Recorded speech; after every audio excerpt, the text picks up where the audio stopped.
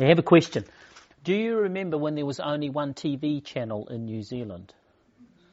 And the excitement when we moved to 2 channels? 1975.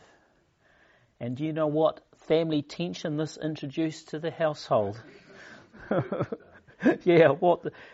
then with the remotes, I think it got a little bit worse, didn't it? Because who had the remote was king. And so there was plenty of things to argue about, wasn't there? And of course now, with Freeview and Sky and Netflix, there are hundreds of options and potentially hundreds of arguments you could have over what to watch. But I suppose fortunately technology has given us different screen options in the same house and recording and all sorts of things. Our household follows a common theme, a little bit simpler now the children have left. And so Judy can't understand why I watch war documentaries and sport channels, and neither can the kids actually. And I struggle with Judy's lovely taste in things like Call the Midwife, One Born Every Minute, Highland Midwives. You see a little bit of a theme going here. Now, fortunately, there are a number of programs we enjoy watching together, but I must have struggled with those birthing programs that Judy's fascinated with. And I understand why. I know her pregnancies were very special and they were lovely, and we were blessed with good health in those times. And she worked as a nurse at the neonatal unit in Dunedin, where she got paid to cuddle wee babies and other things as well. There was one moment, I must admit, I did sit down and watch a few minutes of The Scottish Midwife. I didn't even know that was a program, really. The midwife said she'd been over the 250 births, and every one of them was special. And every one of them was a miracle. And I thought, that's really special, isn't it? And it's true. And we have a new church baby associated. Paul and Jocelyn Johnston are brand new grandparents again. Naomi and Stefan had a wee baby yesterday, and the name is Hannah Marie, 7.3 pounds. And so even though it's not our baby, it's still very special to hear, and we look forward to seeing the photos and all that. It's wonderful. And Psalm 139 picks up with that fascination and joy of the unborn child, and then of course the wonderful birth. For you created my innermost being, you knit me together in my mother's womb. I praise you because I am fearfully and wonderfully made. So this is the third and final message from Psalm 139. Last year we looked at God was all-knowing. He knows everything. Verses 1 and 2, O Lord, you have searched me, and you know me. You know when I sit and when I rise. You perceive my thoughts from afar. So God is all-knowing. And then we looked at God being all-present. Verse 7, where can I go from your spirit? Where can I flee from your presence? It then describes whether he can go to the highest heavens or the depths of the sea or the farthest that you can travel. And then in verse 10 he says, even there your hand will guide me, your right hand will hold me fast. So God is all present. And today we're looking at God as all powerful.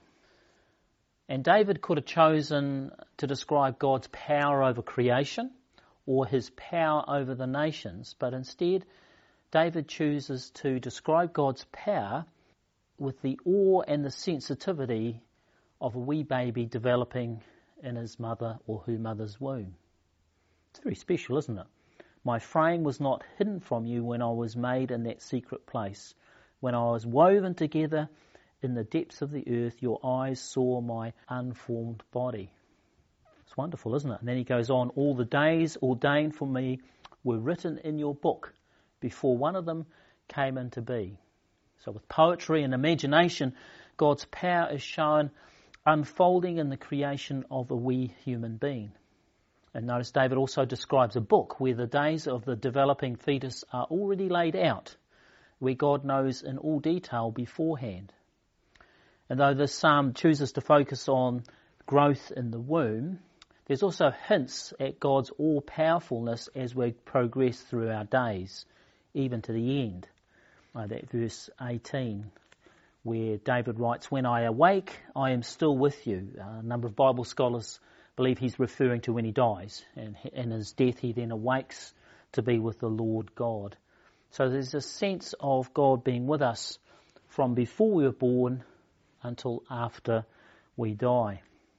There's a lovely passage in Isaiah 46 that picks up on this, sort of from cradle to the grave. Isaiah 46 from verse 3. Listen to me, you whom I have upheld since you were conceived and have carried since your birth. Even to your old age and grey hairs, I am he who will sustain you. I have made you, and I will carry you. I will sustain you, and I will rescue you. So this lovely passage in Isaiah 46 sort of bookends Psalm 139, which talks about our birth and conception, and this passage in Isaiah 46 picks up on that conception, but also the sustaining even into our old age. So there's a lovely comfort when we put those two passages together. From cradle cap to grey hair, God sustains and is with us. Now if we go back to Psalm 139, there are some implications for us, and there's two I want to briefly cover, two implications of this lovely passage.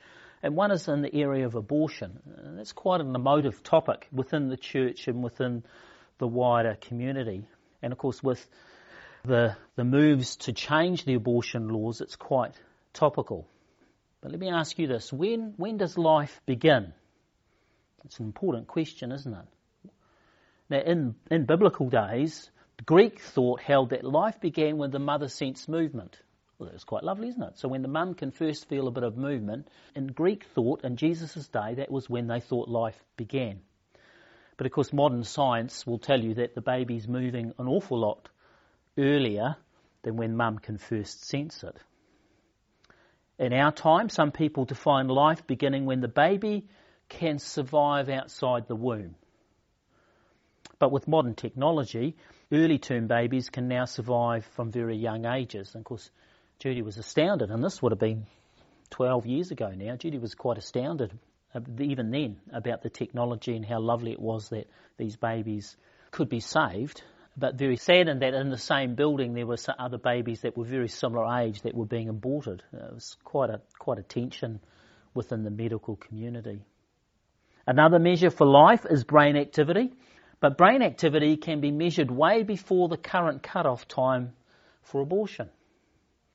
So when does life begin? Well, Psalm 139 answers this question emphatically. God declares that life begins at conception, not from some arbitrary time decided by a government or by medical opinion. And so Psalm 139 with that Isaiah passage have profound implications on how we see abortion. And as I said, it's a very emotive topic, and one where the Christian voice, I think, has quite significant contribution to make into our community.